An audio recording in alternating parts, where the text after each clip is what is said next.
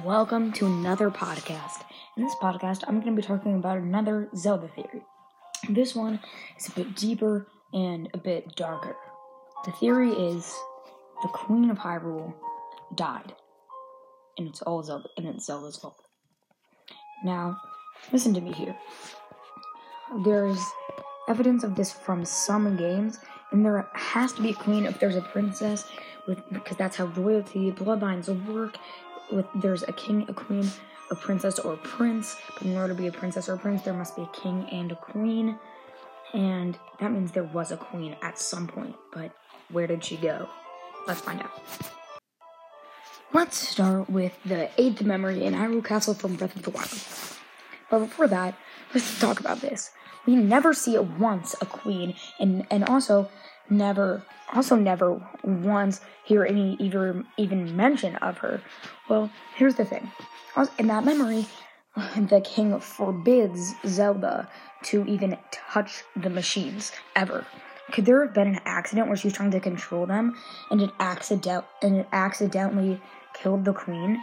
It does seem kind of likely, and that's why. And since it's kind of her fault, that would kind of explain why the king is so hard on Zelda and is always mad at her.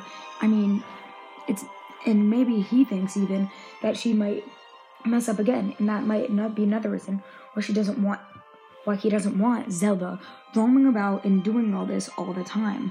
And that would make sense. There's a kind of a high possibility of that, and also maybe because she apparently seemingly can't do anything right.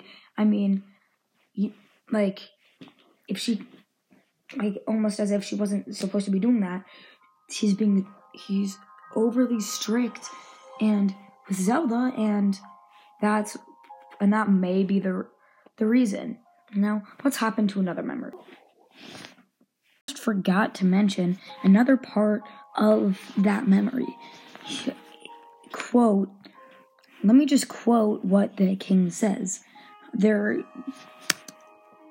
He says that the people are whispering among themselves and saying that she is the throne, the heir to a throne of nothing but failure. And that might be because she'd failed her duty and had been the reason that the queen died. And that's kind of a big thing. And that would make sense. Now, let's hop into another memory really quick. In memory number 6, Urbosa's hand, Urbosa says that every time Zelda sees the sword on Link's back, let's see, exactly. She says, quote, she gets frustrated every time she looks up and sees you carrying that sword on your back, referring to Link, because it makes her feel like a failure when it comes to her own destiny. Maybe she might have been a champion, but since she failed, she doesn't have that opportunity anymore. Now it just feels like she's failed. Again, this is just a theory. There's probably more that we could add, but tell me what you think.